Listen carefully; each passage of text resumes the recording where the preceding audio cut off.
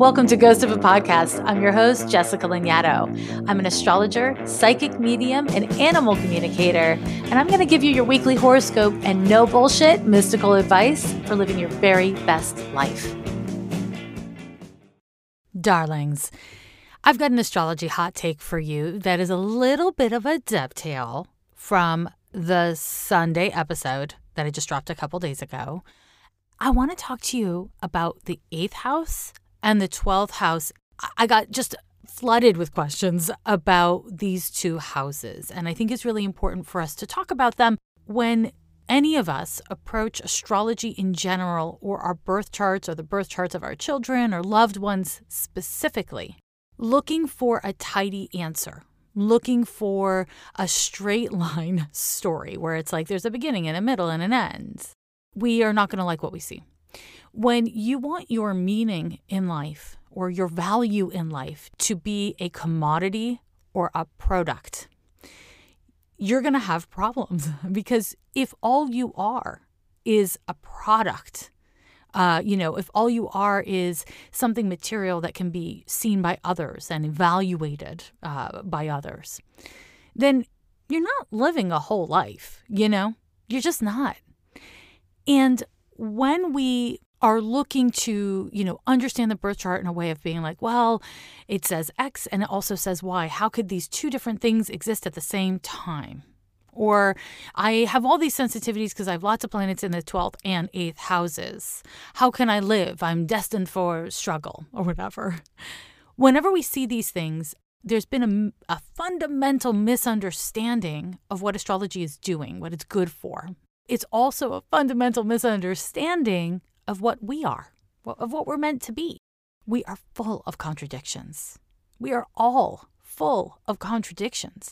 We are all full of just a ton of stuff, just think about your physiological body, like your body. Think of it. It's just this gross mess of like guts and blood and tendons. You got fascia, you got bones, you got outside bones, teeth, right? You got, bodies are weird. And our bodies are just one small part of ourselves. So when we are talking about the 12th house and the 8th house, we are not talking about the physical form, although planets in these houses can impact our physical bodies, but it's not really about that. When we're talking about the 8th house and the 12th house in astrology, what we are talking about is our innermost psychic world, our spiritual world, even for people who don't resonate with spirituality in any way. So I want you to notice that the 8th and 12th houses are 2 out of the 3 water houses in astrology. When we talk about the water houses, the 4th house is the house that I'm not mentioning, although I have done recently an episode very much about it. The thing about the 4th house that is very different than the 8th and 12th is that even though it is a very private place in the birth chart, very private, it is impossible to separate it from our family of origins or early developmental experiences, and also our home life at the moment, right?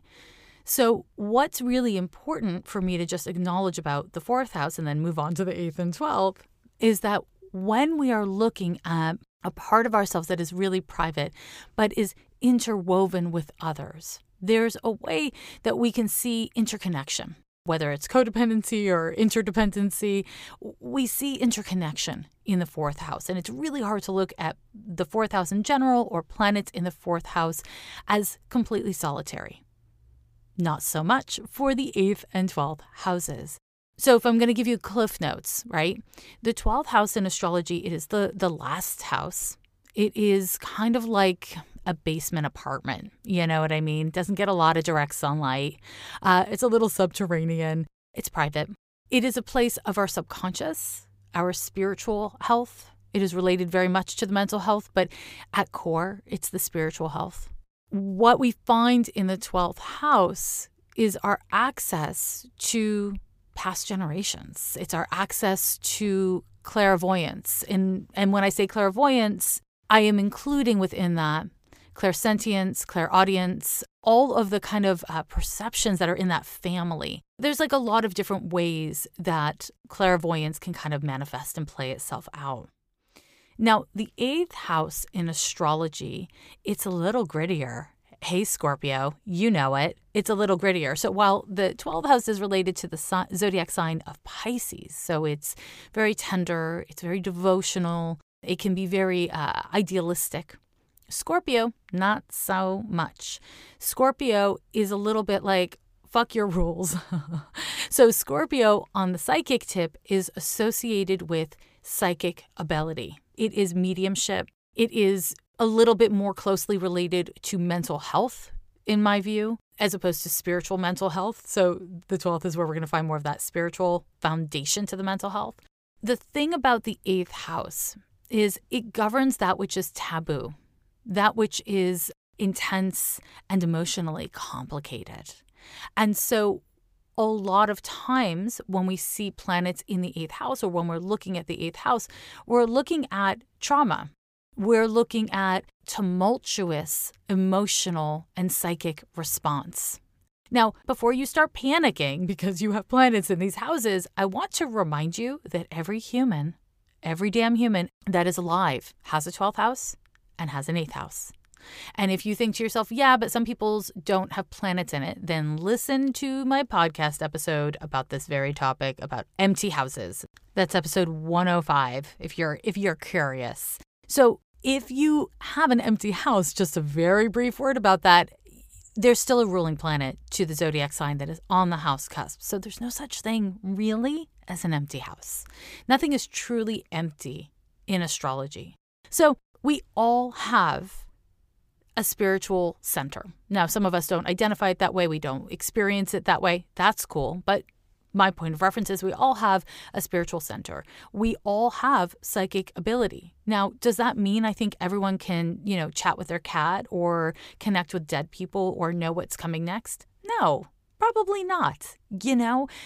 I really resent it when people tell me that I would be a good dancer. I am a terrible fucking dancer. And I probably could take classes and learn how to dance. Yes, I could. But the amount of effort it would take for me versus for someone else, it just doesn't seem worth it to me. And I think it's very similar when it comes to psychic ability. At the end of the day, it is part of our capacity as humans to be connected and to receive connection, to be open to so much content that is outside of linear thought.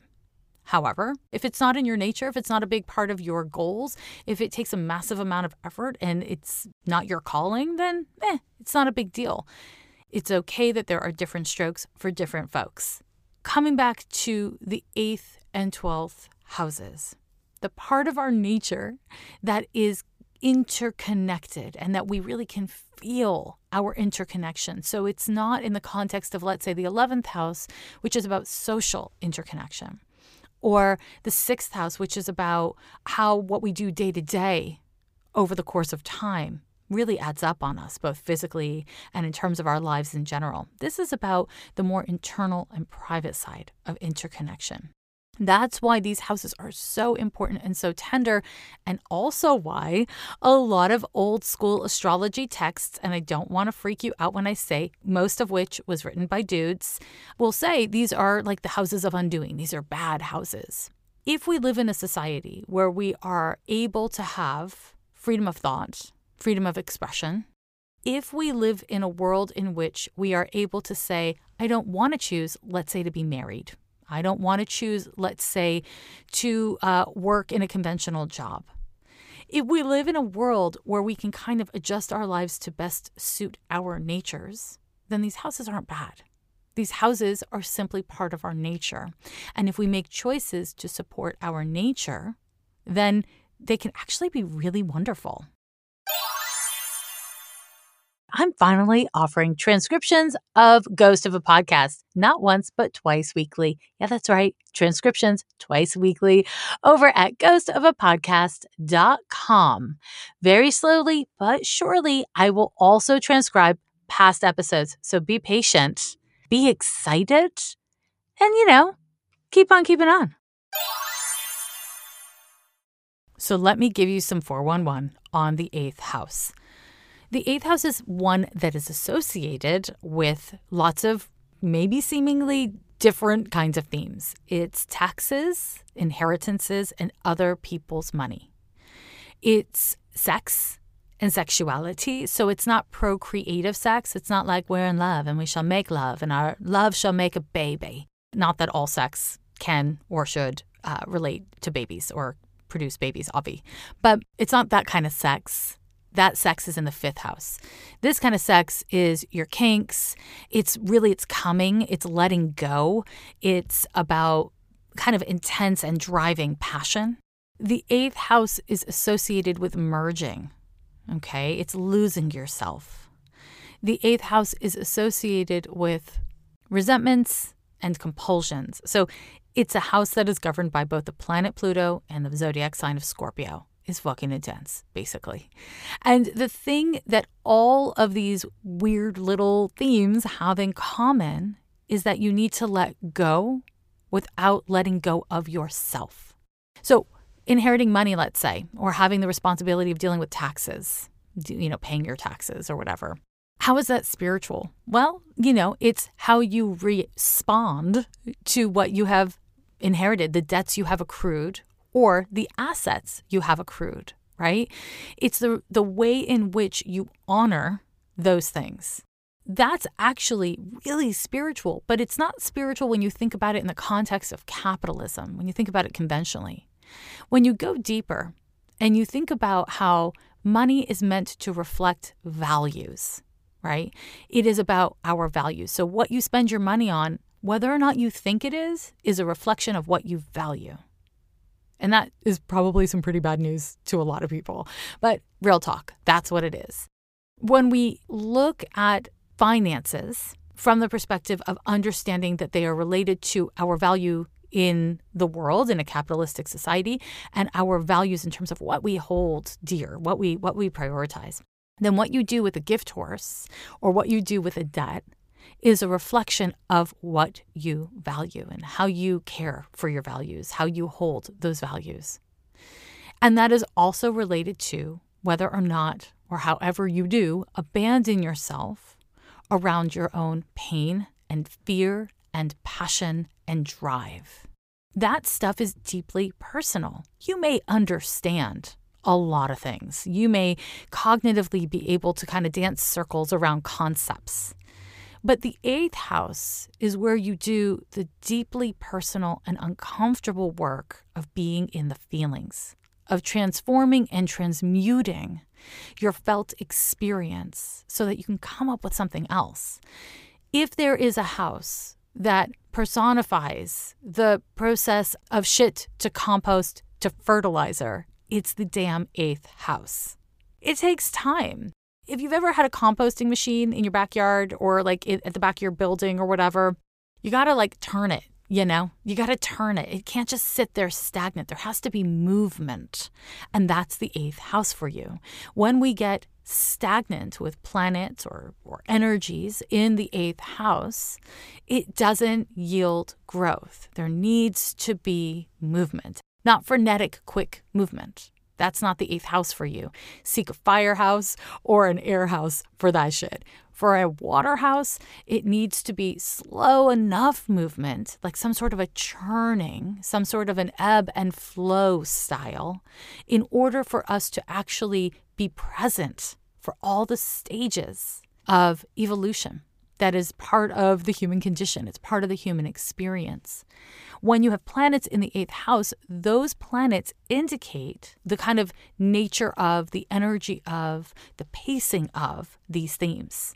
So if you end up having, let's say, Saturn in the eighth house, regardless of the zodiac sign that Saturn is in, you're going to need a lot of privacy. You're going to need to give yourself permission to take responsibility for yourself by yourself from time to time.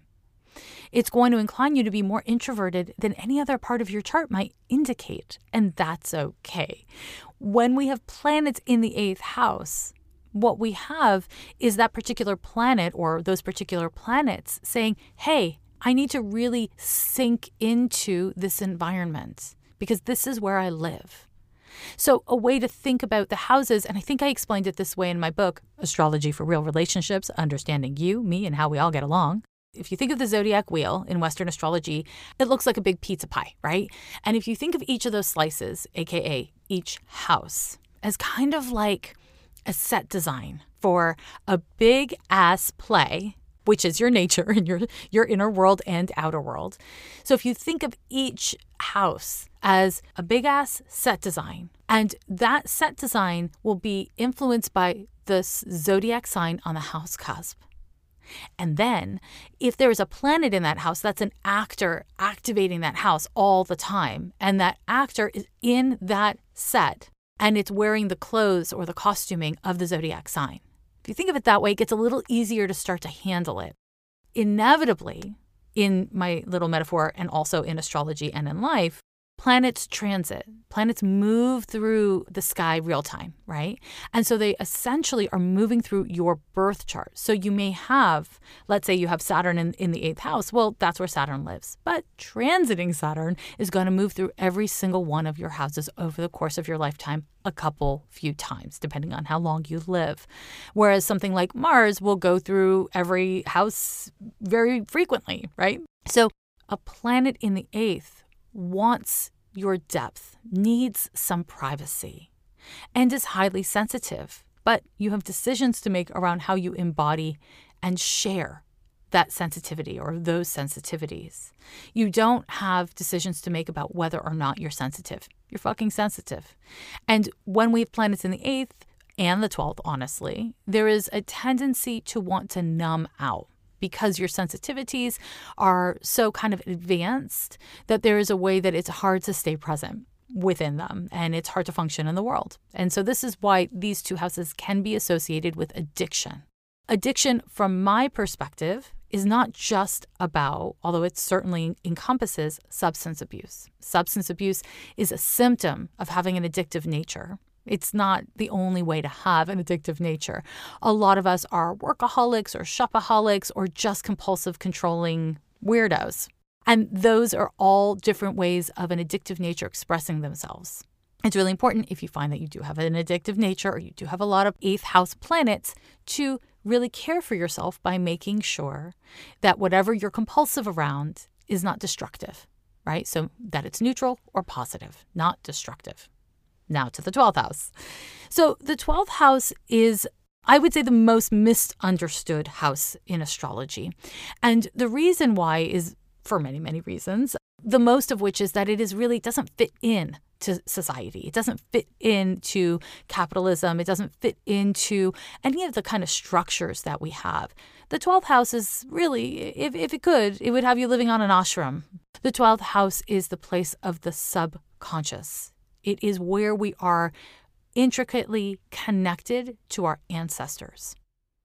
It is where we are a part of a legacy through our familial lines. And so in this way, it is not a conscious place. It's not really possible for us to be fully conscious of what exists in the 12th house. And that's not a bad thing. I would say it's a wonderful thing. But then again, I have 3 planets in the 12th house, so I'm inclined to like it. When we have planets in the 12th house, what, from my perspective, they indicate is the energies. So the planets themselves are the energies that our parents or guardians could not embody or experience fully themselves anywhere from a year before we were born until we're about 7 years old.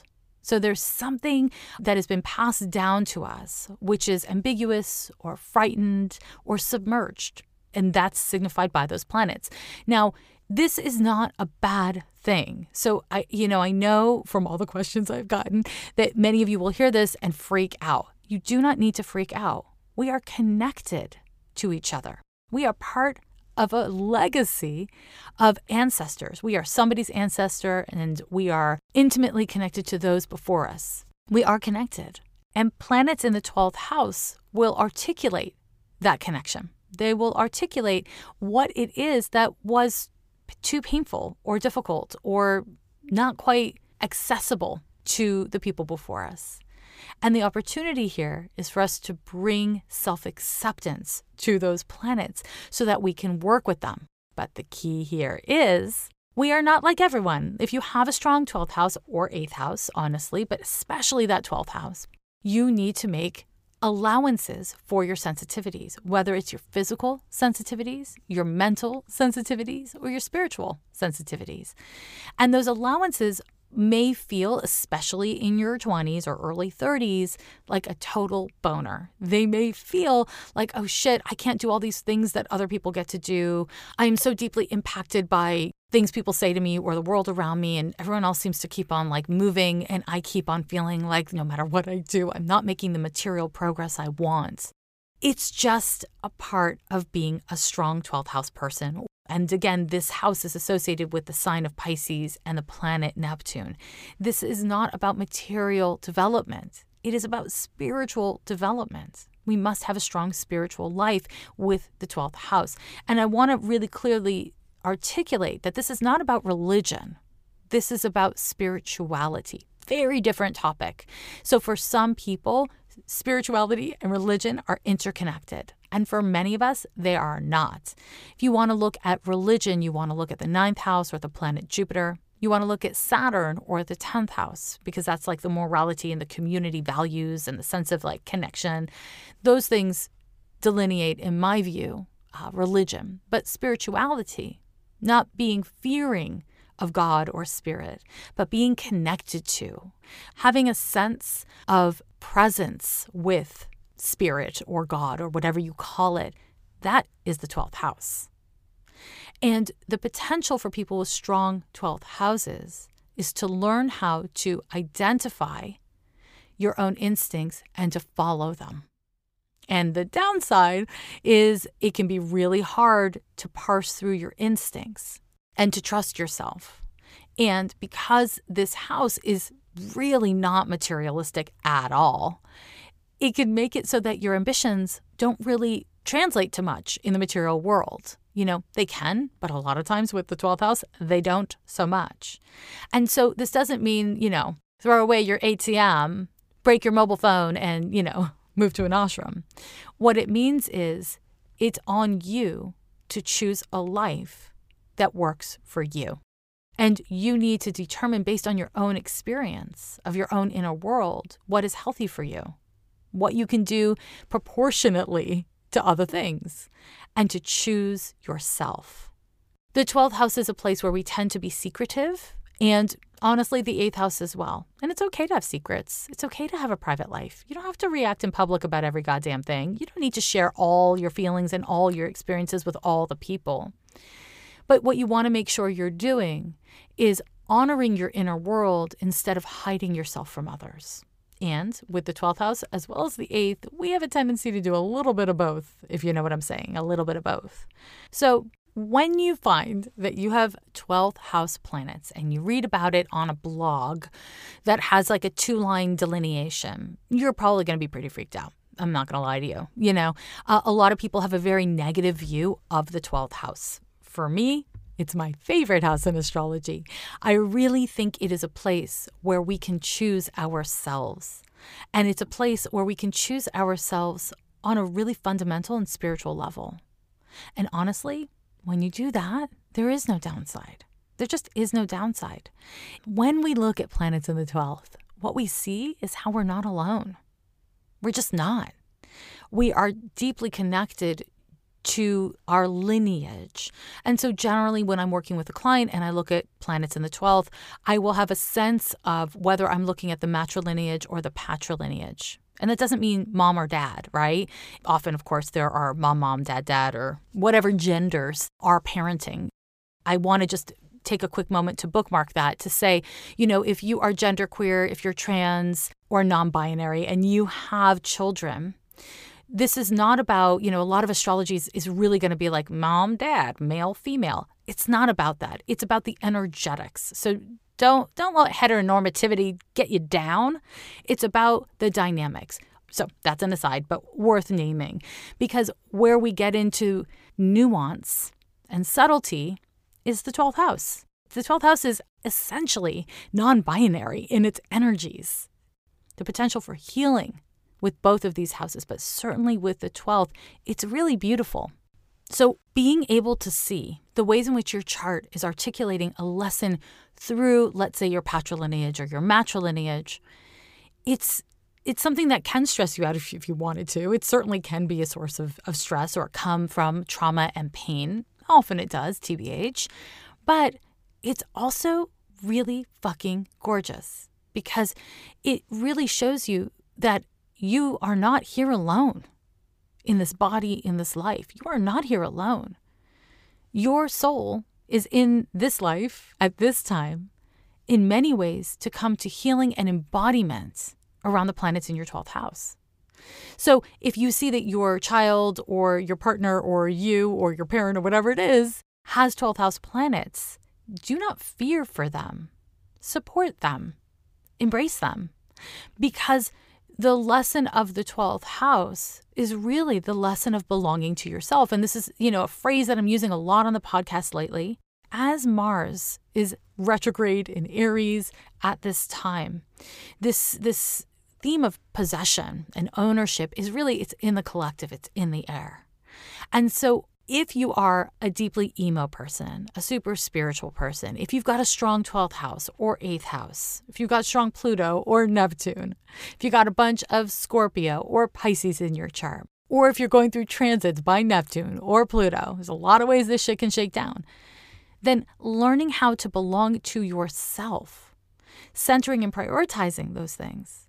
That doesn't mean at the expense of civic engagement. It doesn't mean at the expense of being a responsible and responsive friend or lover or business partner or whatever the fuck it is. It just means not doing those things with others and for the world at your own expense, because that's not sustainable. And in particular with the 12th house, when we do things at our own expense, what we tend to do is get sick one way or another. So we get physically sick or we get mentally sick. That's just kind of how the 12th house works. It's kind of like the 12th house works like a sieve. And if what you're doing is inauthentic, you become exhausted one way or another. A lot of people are great at running on fumes. Lots of us do it. But that doesn't mean it's not slowly making us unwell. So, my loves, I hope this has done some work to demystify these two houses. If you're really curious, and like I said, if you haven't picked up my book, please do, because I break down every planet in those houses, of course, in the context of friendship and of long-term committed relationships and also early stages romances. So you can get great data there. Use astrology as a way to cultivate greater self-acceptance, not as a way to freak yourself out about what you are or are not. Every year they say the end is near, but we're still here. Yeah, we're still here.